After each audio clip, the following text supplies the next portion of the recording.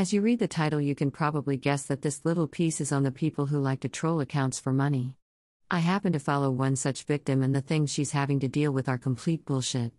I know she isn't the only one dealing with these assholes and that they've been written about before, but I can't help but be compelled to address the matter. The woman I am referring to is the one and only Georgia Aaron of Georgia Limited. This woman is in fact an icon in her own right.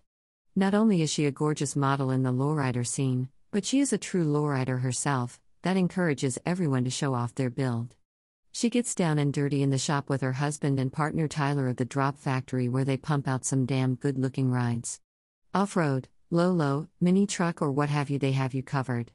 If that isn't some relationship goals, then I don't know what is. Anyway, back to the point of this rant, Georgia has fallen victim to online extortion on Instagram. Just the other day her account got disabled for no reason, and with the help of her followers, was able to get reactivated. When you think the fuckers would be over with the bullshit, she gets hit with another deactivation. All while this is occurring, mind you, she is getting DMs from the people claiming to be responsible. These dicks claim to have 10 million accounts that they will continue to flood her account with reports unless she pays them. Okay, this is where my problem comes in. Where the fuck are the FBI or the overwatchers at IG when this shit happens?